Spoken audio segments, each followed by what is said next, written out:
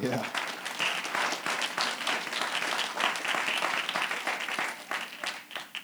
That was fun, huh? It's kind of busting out the family photo album. I just got to say, I am so glad that you are a part of this family. Now I'm going to cry, okay? I knew it was coming. But I love you guys, and it has just been an absolute privilege. Hey, this is kind of an exciting day. We want to do one more thing that might seem out of place, but it's just so appropriate for us. There's some people that have been with us for a long time, many of them, but we are introducing them as official members today. They have gone through the process, and so if I call your name's on the screen. Why don't you just stand? We're going to have Mark and Joyce Wessenberg, Mark Merling, Curtis and Shonda Davis, Happy Nyamka, Brian and Tasha Eckenhoff, Stephen and Alex Meyer, and Justin and Elizabeth Shabinger. They become members in a couple weeks as he gets baptized. Absolutely. We're just excited that you guys are here, so thank you. Thank you for doing this. God is building his church, isn't he? Isn't it fun to be a part of?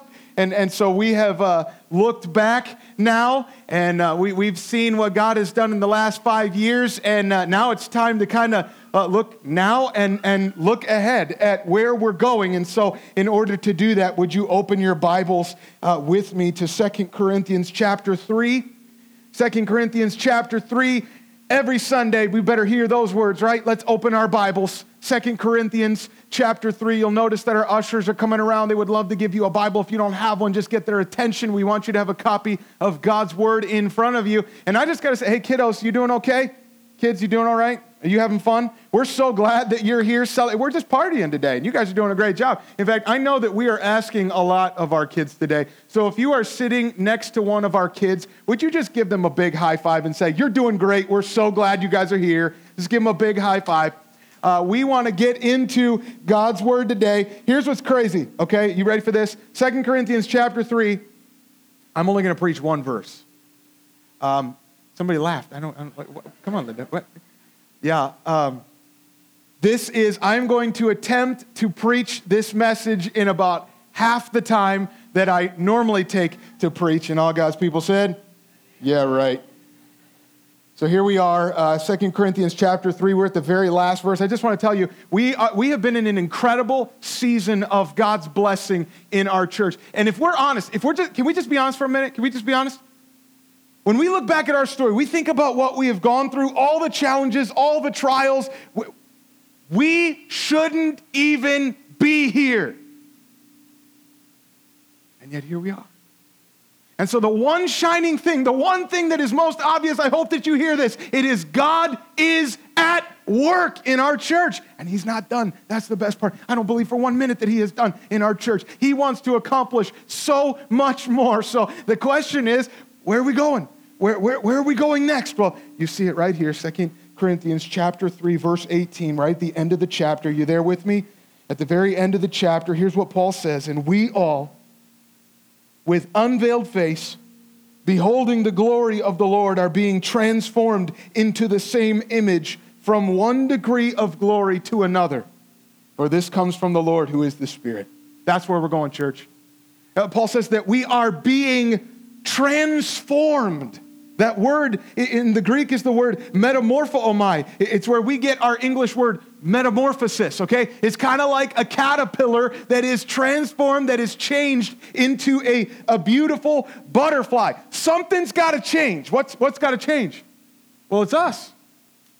We've got to change, and he's specifically talking about believers here. Now, I think God has given us some real clarity for why we are here in Fairfax, why he has planted our church here in Northern Virginia. We've been thinking about the answer. Like, what is it? Why are we here? Well, first I got to give you the problem. If you're taking notes, you might want to jot this down. Here is the problem. Lives in Northern Virginia need to be transformed. Lives in Northern Virginia need to be transformed. God has placed us in kind of a unique context. We have kind of a crazy community. Would you agree? It's a little bit unique. It's not like other places in the world. And we've been thinking about why God has us here and what life is like in Northern Virginia. And I know that we've all experienced it, and we think about it, you're like, well, everybody's different. There's so much diversity. And I get that, but I think that there are probably some shared common experiences that we all have amidst that diversity. So if you'll permit me, I just want to kind of like state the obvious. You already know these things, but let's just define what life in Northern Virginia is like. It's like this. We are informed. We are informed. We tell people we're from Virginia, but then we always have to clarify. We're from Virginia, but we're actually from Northern Virginia, right? Just outside of D.C. We always have to put that clarification in there because the world comes to us and it watches what's happening in our backyard. We're the only place in the nation where the national news is our local news. And we are smart. We are educated. We have the best schools. We are aware. We are in the know. We are current. We are diverse. And we see a bigger and yet shrinking world. We're informed around here. But we're also impressive. We are impressive. We like telling other people where we're from and what we do. We are no longer shocked when we meet people with prominent and highly influential positions. It's like, okay, I get that. That's normal around here. We are brave. We are conversant in broken English. We eat food you've never heard of. We are important. We are accomplished. We are proud of our position, our location, and who we know. We're impressive around here. And we're independent. Do you have what it takes to survive DC's culture in the Beltway traffic? Because we do, right? We can handle crazy. We can handle crazy schedules. We can handle commutes that would keep others away. Probably not always with a whole lot of patience, but we can handle it. We're tough in this. We are self-reliant, career-driven, strong, determined, and we are proven survivors. And we're also intentional. Don't tell us we can't.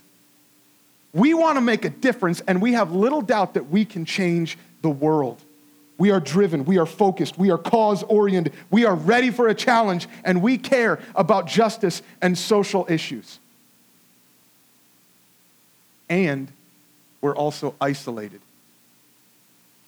We bump into a lot of people, but very few people actually know us. And all the diversity that we have, it really makes it easy to kind of build walls and hard to connect. And we become comfortable in a crowd of diversity while starving for deep community. Welcome to life in Northern Virginia. Fair? You feel that? I got to tell you, we love it here. This is an awesome place to live. I'm so glad that God brought us here. We love this place, and yet we often have this love-hate relationship with it as well. And I hear all sorts of people, as soon as you start talking about what life is here, they start complaining about the traffic and all of that. We have our doubts as to this being the greatest place on earth. We love it, but we also hate it, and we know that we're on this rat race and that many of our pursuits are really important, but there's also this sinking feeling in most of us that there might be something missing.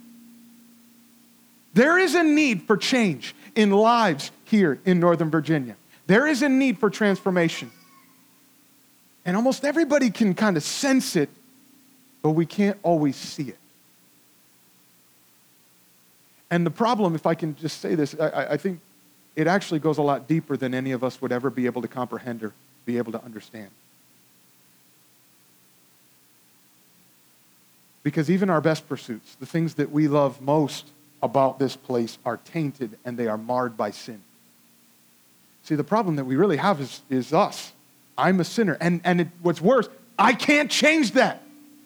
I can't change that. This is not just make some adjustments and be better and try harder. We all know that something's got to change around here. Lives in Northern Virginia need to be transformed. So the question is then, what's the answer? What could make the difference? And I'm telling you, if we get this, this is a game changer. If we got this, we would have clarity for why God has our church here in Fairfax. Let me give you the answer, because we just read it. Here's the answer.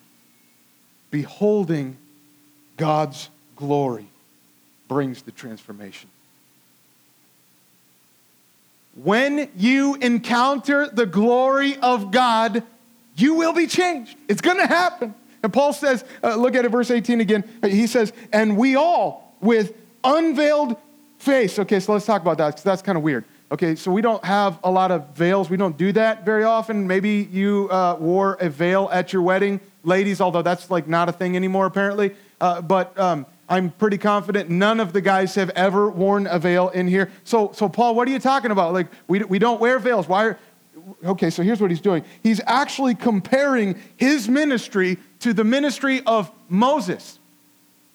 Moses, if you will remember, saw the glory of God.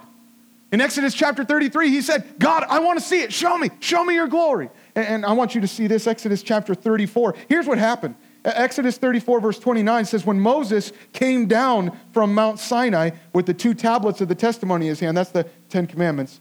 As he came down from the mountain, Moses did not know that the skin of his face shone because he had been talking with God. Aaron and all the people of Israel saw Moses, and behold, the skin of his face shone, and they were, it says, afraid to come near him. Ever seen somebody who's like been cooking too long in a tanning bed? We're like, yeah, we know where you've been. Like, that's the idea here, okay? Like we know where Moses has been. He's been hanging out with God, and spending time in God's presence has lit Moses up. Almost like when the sun reflects off of a car that's driving in front of you. You ever do that? Like, you're driving along, it's like, whoa, can't take it anymore. That's what the Israelites were feeling. When they saw the glory, it was too much. It's too much, we can't handle it. As sinful people in the presence of God's glory reflecting off of Moses' face, they're like, we can't take it. We can't even stand to look at it. And so it says, verse 33, that Moses put a veil over his face. So he put something in front of it, and it says whenever he went in before the Lord to speak with him, he would remove the veil until he came out, then he put it back on again. The veil was for their protection because they started realizing this is a God we can't mess with. It'd be almost like this guy who decided to watch the solar eclipse with the welding mask. Did anybody else try this? We have anybody? I feel like that's not a very cheap option. But that's really what, this is what's going on here. We need a little protection from the glory of God. But I just want to tell you what Paul is telling us here is that Jesus takes the veil away.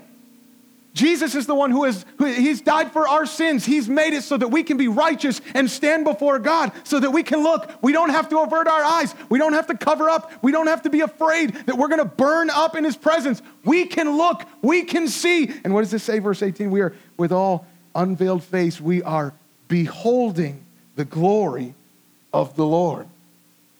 We can see God's glory. Hey, church, that's where we're going, okay? We are praying, God, show us your glory. We want to see it. We want to see more of you this year. And this word, beholding, is actually a very interesting word. It's actually this is the only time that it's used in the New Testament. It's not just like looking at something. It has the idea of beholding as in a mirror, or the old King James says, beholding as in a glass, meaning you're not looking right at it. And there's a reason for that, right? I mean, we think about the fact that we've seen the glory of God, and yet none of us have actually seen Jesus face to face yet. That hasn't happened. Do you know there's coming a day when you are going to see the face? Do you know that? You're going to see the face of Jesus. Like, we often kind of spiritualize it. We don't think about the fact that we're going to look into his eyes. We're going to see his nose and his mouth. We are going to see the face of Jesus. But what Paul is saying is even now, even right now, we can see the glory. We can behold it, and we see it in the gospel as we are proclaiming the authority of God's word without apology, as we are lifting high the name of Jesus in unashamed adoration, falling on our knees in unceasing prayer and sharing this good news of Jesus with boldness as unafraid witnesses. Church, there's nothing holding us back from basking in his presence and beholding the glory of God. Do you want to see it? Do you want to see the glory of God? This is what we are pursuing. This is what we are after. And we wanted to help kind of capture this pursuit into an image that we thought would be helpful for you to really catch the vision for where we're going. So I'd ask you just to watch this.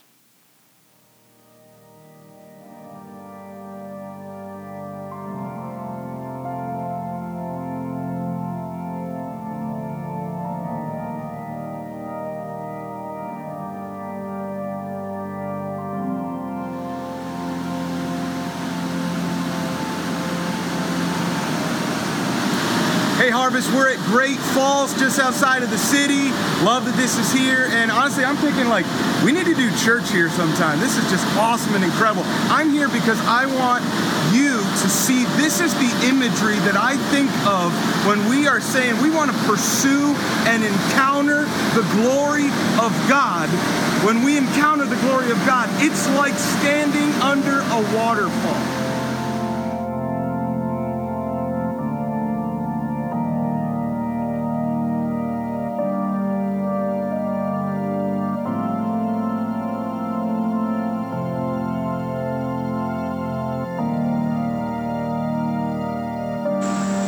So when you come to a place like this, you really want to get as close to the water as possible. And you can get close to the water when it's like this, but you can't see the waterfalls that close. In fact, you'll notice there are places along the path that have this overlook point, and they don't let you stand right under the water. There's a reason for that. If you were trying to stand under the waterfall itself, it's too powerful. It would knock you down. It would be dangerous for you. Well, do you know that God's presence, God's glory is overwhelming? In fact, Moses said, God, show me your glory. And God says to him, well, I'll show you my back, but you can't see my face. No man shall see my face and live. In Isaiah chapter 6, he said, I saw the Lord. But as soon as he saw the presence of the Lord, he says, woe is me, for I am lost. I'm a man of unclean lips. I live among a people of unclean lips, and my eyes have seen the King, the Lord of hosts. I'm ruined. Then in Matthew chapter 17, when James and John and Peter were up on the mountain and they saw Jesus transfigured in front of them, it says they fell down on their faces and they were terrified. When you're in the presence of a holy, powerful God, his glory is overwhelming.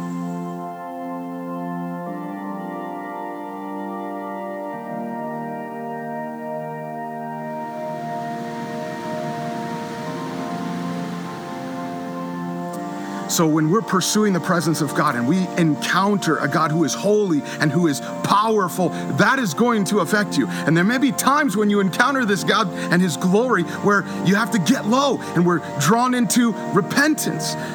But can I also tell you that God's presence is satisfying? Imagine drinking water from a waterfall. Now, I'm not sure that you want to drink this water, but God's presence, it's refreshing. It is satisfying. David prays in Psalm 16, he says, in your presence there is fullness of joy, and at your right hand are pleasures forevermore. Listen to what he says in Psalm 63. He says, oh God, you are my God. Earnestly I seek you. My soul thirsts for you. My flesh faints for you, as in a dry and weary land where there is no water. So I have looked upon you in the sanctuary, beholding your power and your glory.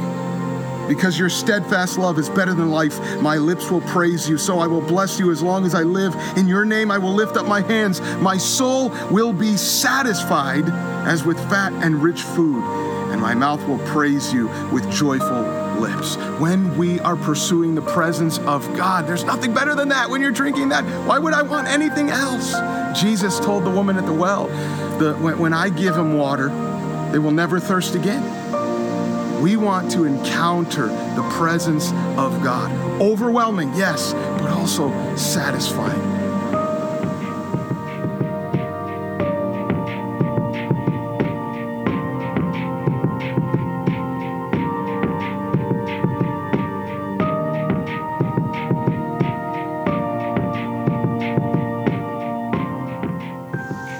When you are standing under the waterfall of God's glory, it will change you. And then you're going to have a story.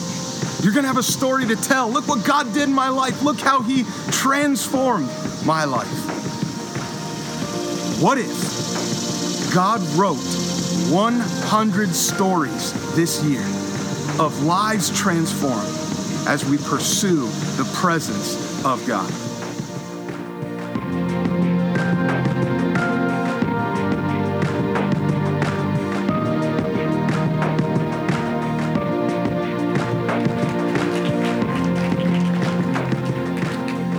I got to be honest, this fires me up. This is a vision that gets me out of bed and gets me on my knees because God's going to have to do it.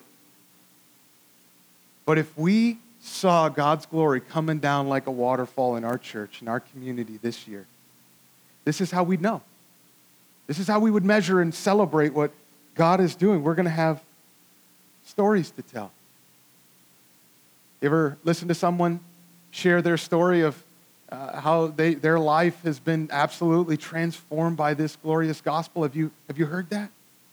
This is what he says. Look at it again, verse 18. He says, we all with unveiled face, beholding the glory of the Lord, we are being transformed into the same image. In Romans chapter 8, verse 29, he says we're being conformed into the image of his Son. Literally, what's going to happen is when you're beholding the glory of God, people are going to see Jesus reflected in our lives. And he says, from one degree of glory to another, for this comes from the Lord, who is the Spirit. Man, that's what I've been telling you. We want to be a Holy Spirit church. We are inviting him to come. And this is when his glory comes. And the Spirit of God uses his word as we are lifting high the name of Jesus. And he transforms us into his image. Right where you're at, wherever you are, he is at work. And then we're going to have stories to tell. And so we are praying this year. We're praying for 100 stories. Actually, we're praying for at least 100 stories of lives transformed by the glory of God. Is God changing your life? Is he making you more like Jesus? Then guess what? You have a story. I'm telling you, you stand under the waterfall of his glory, and you will. And we're going to have to start opening our eyes to the stories that are happening all around us. And today might be your story. And I know that we're kind of tempted to think about what's going on in my life, and well, it's not my story's not all that interesting, it's not all that shocking, it's not all that amazing. But listen, if God is changing your life, that's a story worth telling. And we are going to have stories of people's lives who have been changed, who said, I was at the top of my game. Man, I thought I had everything I wanted. But there's an emptiness inside. But God.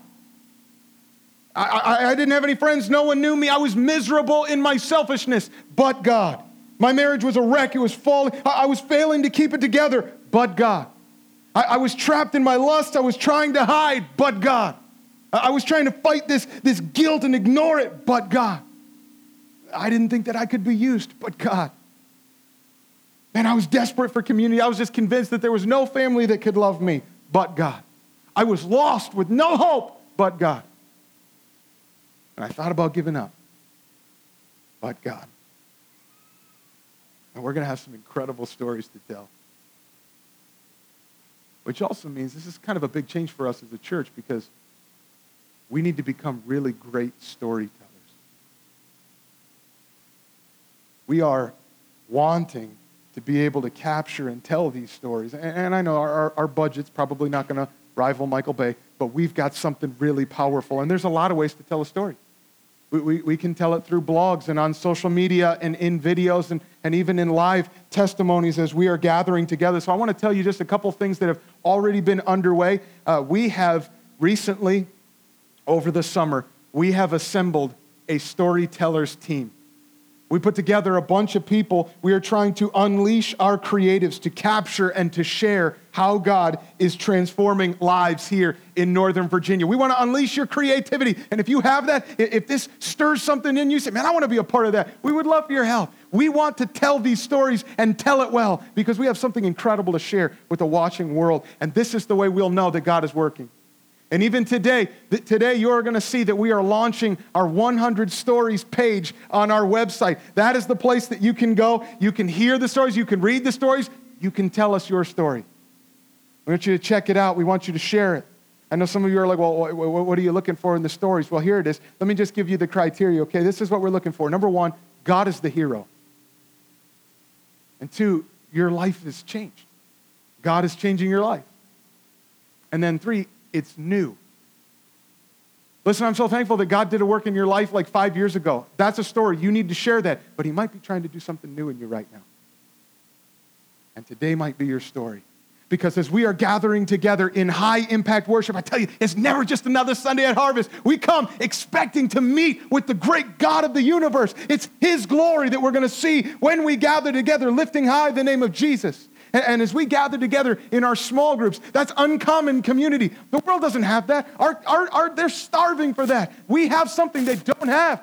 As we gather together in October, we're going to spend the entire month looking at the kind of communities that we are trying to pursue. And as we go, we're a church that goes. We want to go into our neighborhoods. We want to go around the world. We want to share this good news of Jesus with boldness. And as we do, can you just imagine the kind of stories we're going to have? What I'm encouraging you today is this: plunge in. Plunge in. Let's stand under the waterfall of God's glory and get drenched.